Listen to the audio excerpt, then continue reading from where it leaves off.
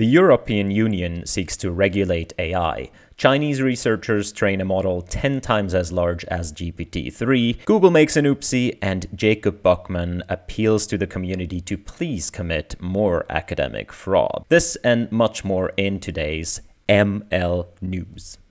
Have fun. So, Lawfare writes, the European Union unveils its proposals for the Artificial Intelligence Act, seeking to regulate AI and harmful uses thereof. So what does this actually mean? First of all, how do they even define AI? They say artificial intelligence systems means software that is developed with one or more of the techniques and approaches listed in Annex 1 and can, for a given set of human-defined objectives, generate outputs such as content, predictions, recommendations, or decisions influencing the environments they interact with. In Annex 1, these things are described as either machine learning approaches, logic and knowledge-based approaches, or statistical approaches. So in essence, I think there is an easier name for all of this under one hat. It's called software.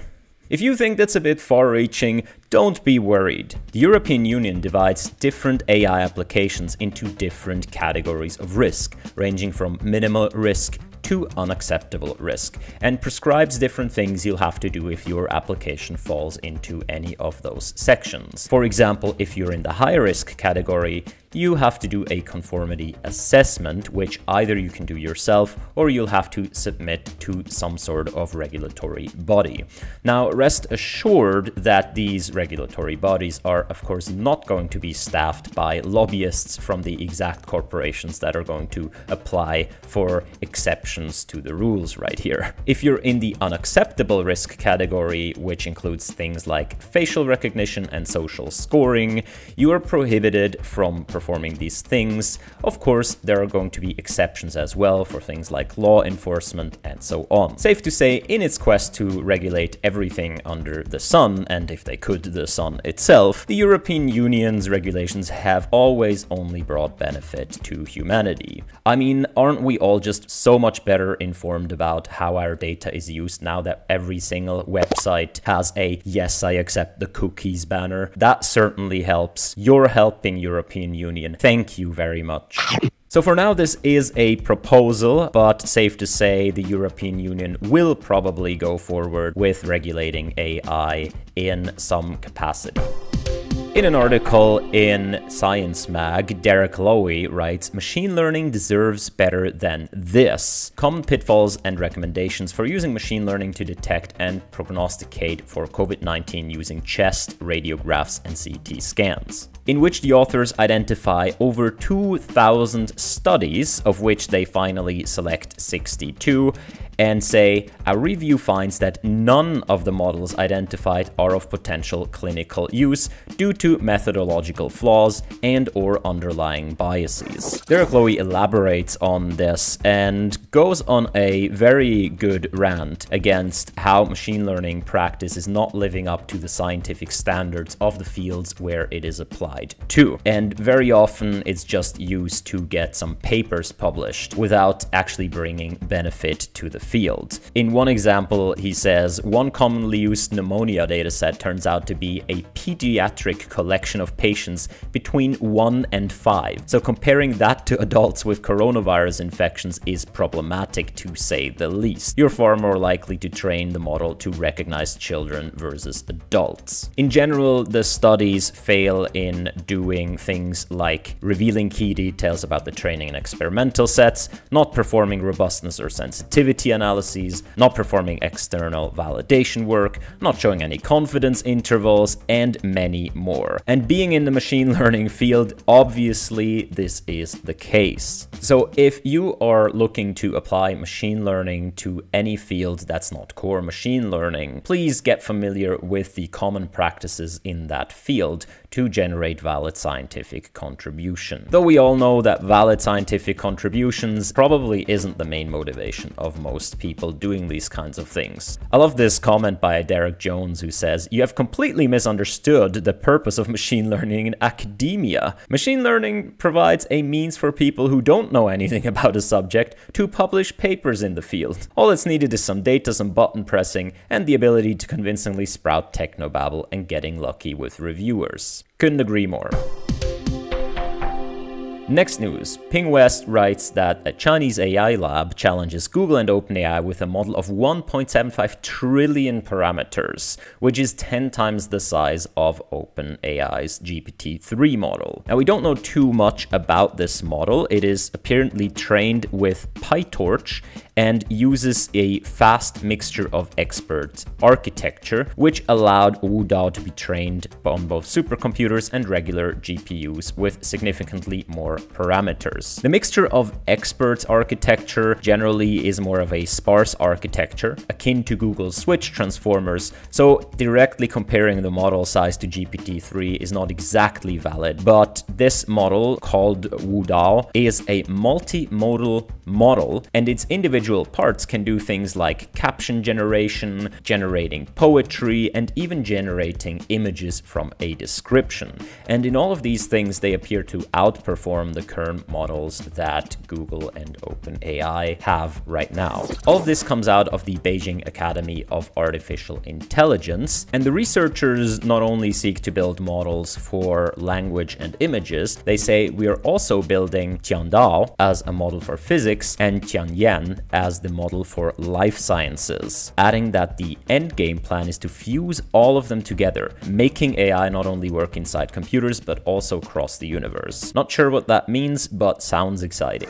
Of course, we were already impressed when a team earlier this year out of Huawei released Pangu Alpha, which was slightly bigger than GPT-3, but this here is of course another level, and we're excited to see what comes out of scaling models larger and larger.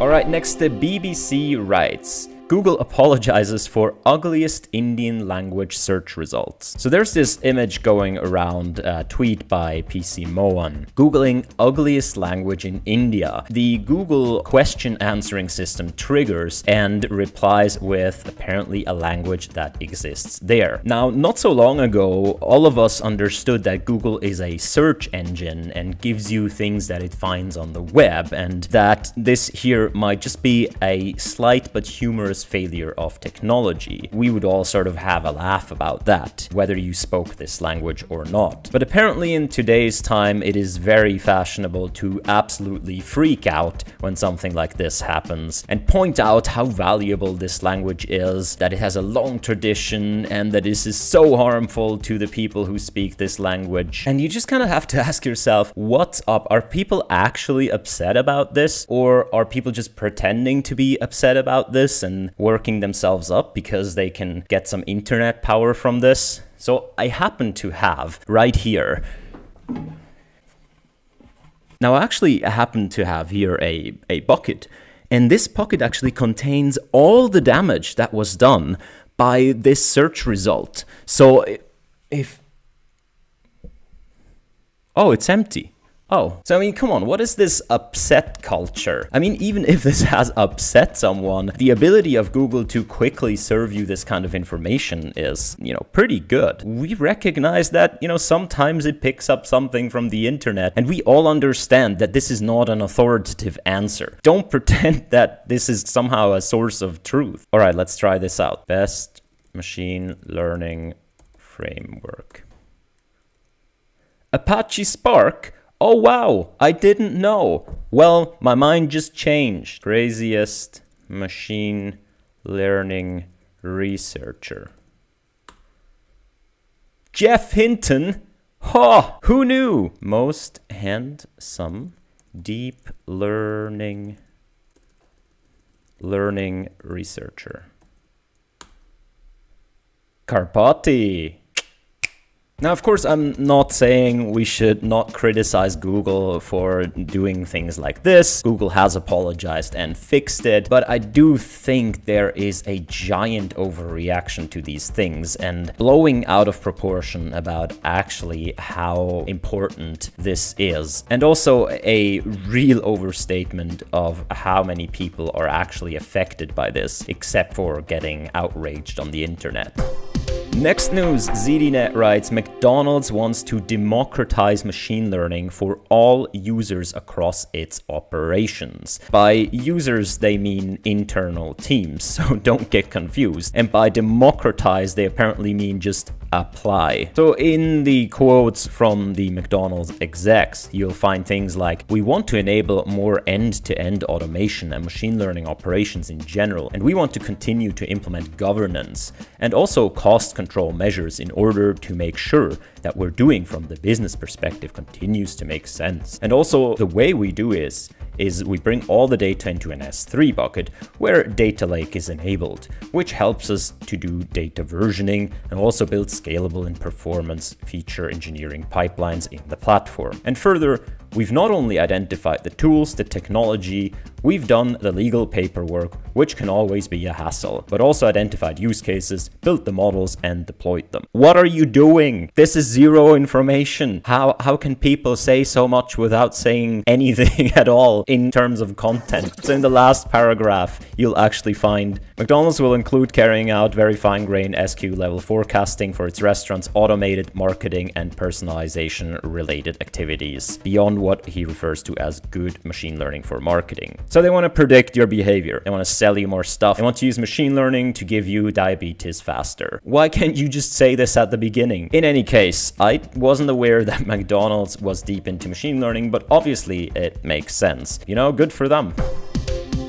Next up, Analytics Insight writes, AI is helping you make profits by predicting cryptocurrency prices. All the buzzwords in one thing. Artificial intelligence cryptocurrency latest news. Now the article is pretty short, but if I may brag for just a bit, on our Discord you'll find a link in the description. We have had forever a community project channel called Stock Market Prediction. I highly recommend you check that out because we've been doing that stuff for ages.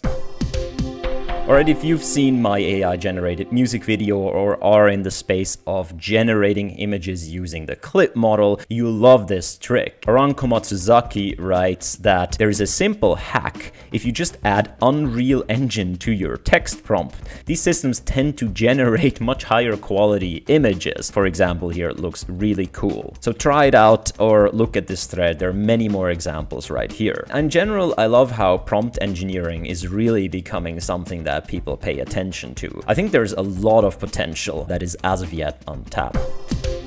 And in our last news, people are paying a lot of attention to Jacob Buckman's article, Please Commit More Blatant Academic Fraud. Now, of course, this is a bit of a sarcastic take on the recent news about collusion rings in ML, which we've covered in last week's ML news. Now, I have to say, since last week, I've had my ears a bit more open to these kinds of things, and I can promise you this happens much more often than you think. Now, the point of this article claiming please commit more blatant academic fraud is to contrast it with the low-level, not so blatant academic fraud that the community is already doing day to day, such as cherry-picking examples or not doing certain ablations because you'll know they won't turn out well, and all the things we generally do to get our papers accepted. He considers this as sort of a low-key fraud, indistinguishable from simple mistakes, and that's the reason we usually let it slip. And of course, this whole procedure of being sort of a little bit dishonest in your papers then gets into the broader culture and intensifies as more people need to publish papers in the same conferences. He says, worst of all, because everybody is complicit in this subtle fraud, nobody's willing to acknowledge its existence. Who would be such a hypocrite as to condemn in others behavior that they can clearly see in themselves? And with large respect, he actually does. He calls out his own papers and claims that they are bull. And I have to say, I can claim the same thing about my own papers for the most part. And it's often the case that in a paper, you actually have a scientific contribution. There is something that may work in certain situations, but in order to get it published, you have to present it in such a way that is just absolutely unrealistic in how good it is and how absolutely zero criticisms against it you can have, and that it works in all situations at all times. So the author finishes with the call to please commit more academic fraud, because he argues that because the fraud is so blatant that we can't ignore it, this is the only chance of the community to actually do something against the widespread low-key fraud. So once we pay attention to scientific malpractices, we have a chance to weed it out and get to a better place. So I think this is not going to happen. I think people will continue as is. This is going on, as I said, more than you think. The credibility of the whole field will just slowly fade away, because more than half of all papers published at conferences have absolutely zero effect and zero scientific credibility. The author here points out that readers of a paper have to become much more like reviewers, questioning the paper, analyzing it from a critical perspective, instead of simply taking for granted that if it was published in a peer-reviewed scientific conference, we can sort of get this as a seal of approval. And I fully agree. In fact, I think we should abolish the peer review at the conference, or at least make it transparent. Absolutely surprised when people always call for more anonymity, more politics, more intransparency in this process. Why not make everything open? Why not have everyone as a collective decide on what's valuable and what's not? If you're worried that the big names will get all the credit, they already do. So I highly invite you to check out the article right here. It's written in a fun way and it makes very good points.